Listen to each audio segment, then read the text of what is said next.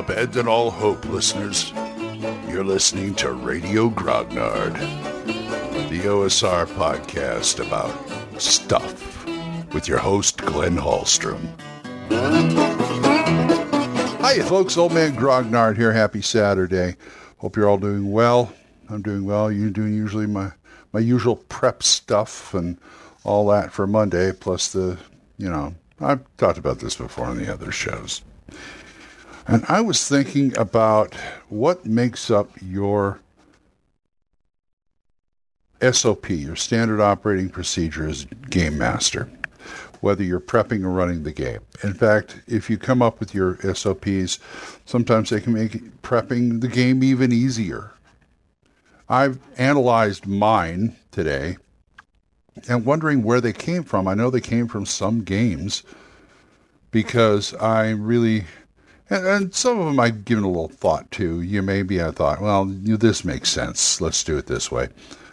I talk about this because I recently cracked open again my Astonishing Swordsmen and Sorcerers of Hyperborea, which I know is based on First Edition AD&D.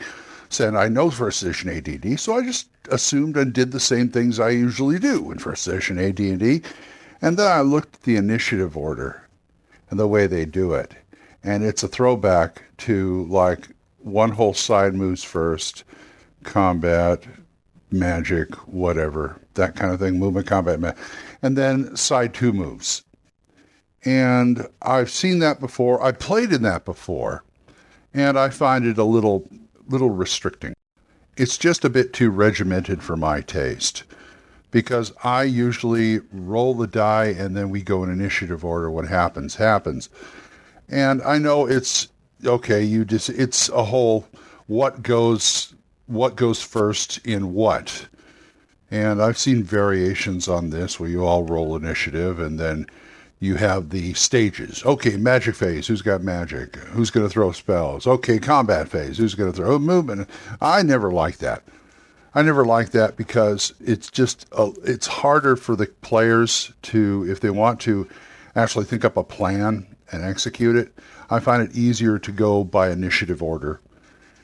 And I just find it easier that way, because then somebody can say, okay, you're X initiative, I'm Y initiative, you go before me.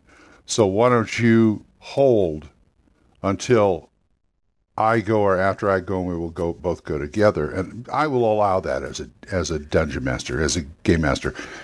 Just because I think this is what I'm trying to encourage in the game, is thinking out of the box, thinking tactically, and how to defeat this thing.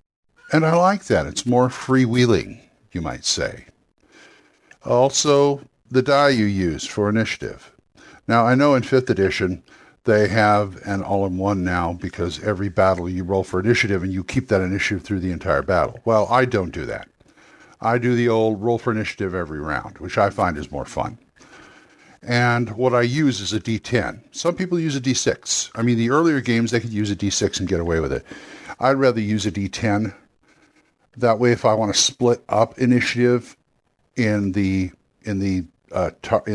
my guys, say I got six orcs and an ogre, I can roll separate for the ogre or the orcs. Or if I got an NPC who's helping the party, I can roll separate for him. Usually I roll when it comes to be my turn, everybody, all my whole side goes. But there are certain situations where you want a separate initiative for a certain character.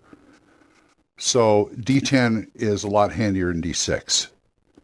And I just go 10 to 1, or I'm sorry, 1 to 10. Okay, 1, 2, 3. Because like I said, in 5th edition, they do permanent initiative through the entire encounter, but they also your how shall I say this? The DM finds out the initiative of everybody at the beginning of the encounter, and then makes a list and goes through it. That's handy, yes, unless you don't want to make the list, unless you think it's a bit too cumbersome or just lazy like I am. So I just roll for initiative and go, okay, let's go. 1, 2, 3, 4, that kind of thing. It's just, make the players work a little. Why not? Let's see, what else? Oh, I believe in max hit points at first level. Sure, why not? Ain't going to affect it. I could always ramp up or ramp down the monsters as I see fit. That's what a guy does when he's a game master, or a gal. And, which leads me to the next subject, which is adversarial game mastering. I don't like doing it. Adversarial game mastering and the exceptions to that rule. I am not out to get the players. The world is out to get the players, just like in real life. They have to overcome obstacles. I'm the obstacles. Unfortunately, yeah, and I got to be neutral. And for the most part, I'm neutral. But it doesn't affect me playing the bad guys. See, here's the way I look at it. The game master is the world, which is neutral, but there are a lot of not neutral things in the world, which you also have to portray, aka the bad guys. So, in order to play the bad guys smart or dumb or however they are, you have to do a little adjusting. I akin it to you're running an encounter and the players are acting, the bad guys have to react to them, but when it comes to be your turn with the bad guys, you basically got to, it's like I'm an omnipotent being looking over the whole battle. At that point, if I'm playing the bad guys, I got to go down, take these binoculars, this scope, and look down and see it from the bad guys' perspective, see what they are doing, what they can do to stop these guys. Because they are going to stop these guys. They are going to present a challenge. And that way you can start thinking tactically. What would they do if they were attacked like this? What can they do to get the jump on everybody? Can they do? That kind of thing. And it really helps your planning. To me, it's not much of a brain shift. Because if I know what I've got on the field, and if I've got something exceptional, example, my last game, they were fighting 8 men. And these 8 men had a shaman. And they were about 150 yards out on a ship coming aboard. The 8 men were coming aboard in canoes, dugout canoes. And the first thing our magician did is sleep practically all of them.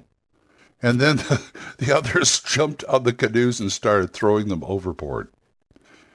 Well, one of the characters who was on the ship, they have this ray gun that they got from the same adventure they got the airship.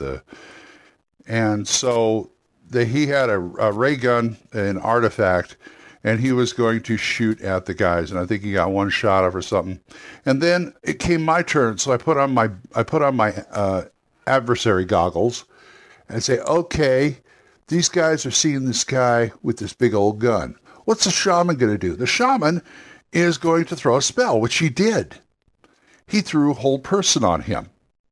Now, that didn't last very long. He was held for like 3 rounds. But that didn't last very long because the PC's magician came over and dispelled it. So, the guy with the ray gun, who do you think the first guy who's going to get shot? The shaman. But that's the way of playing tactically. The shaman went over, oh, this guy is shooting some kind of magic, some kind of alien magic. I got to stop that. Boom, Hold Person. And if the magician had not got him out of that, he was going to try and direct the 8 men to all hit on him to take him out because he seemed to be the biggest threat. So that's how that kind of thing works. You got to be a game master, but if you're going to be it's how do I say this? It's hard. It's not hard, but I mean, you must remain arbitrary except when you aren't. And what I mean aren't is when you're portraying somebody that isn't. At that point, you're playing a character. And the character will go and do what character going to do. But at the same time, you have to figure out what the PCs are going to do, or you find out what they're going to do, and have the character react appropriately. And it's that back and forth that makes the game. So I can still consider a game master, for the most part, the world and a neutral observer. It's just you don't have like an assistant game master to play all the NPCs or anything like that. You got to do the whole thing. So it's kind of a balancing act. Let me put it that way. But don't let it discourage you from trying to run your own game. Okay, I'm going to go start my day. So if you guys want to talk about anything or anything like this or anything else, oldmangrognard@gmail.com. Drop me an email or drop me a voicemail at Anchor. We are subsidized. We are supported. We have some supporters. So as little as 99 cents a month, you can support this program. And I thank you. And thank you, Jonathan and Oliver, again, for the help. I really appreciate it. So until I see you next time, keep the dice warm, and I'll talk to you later. Bye-bye.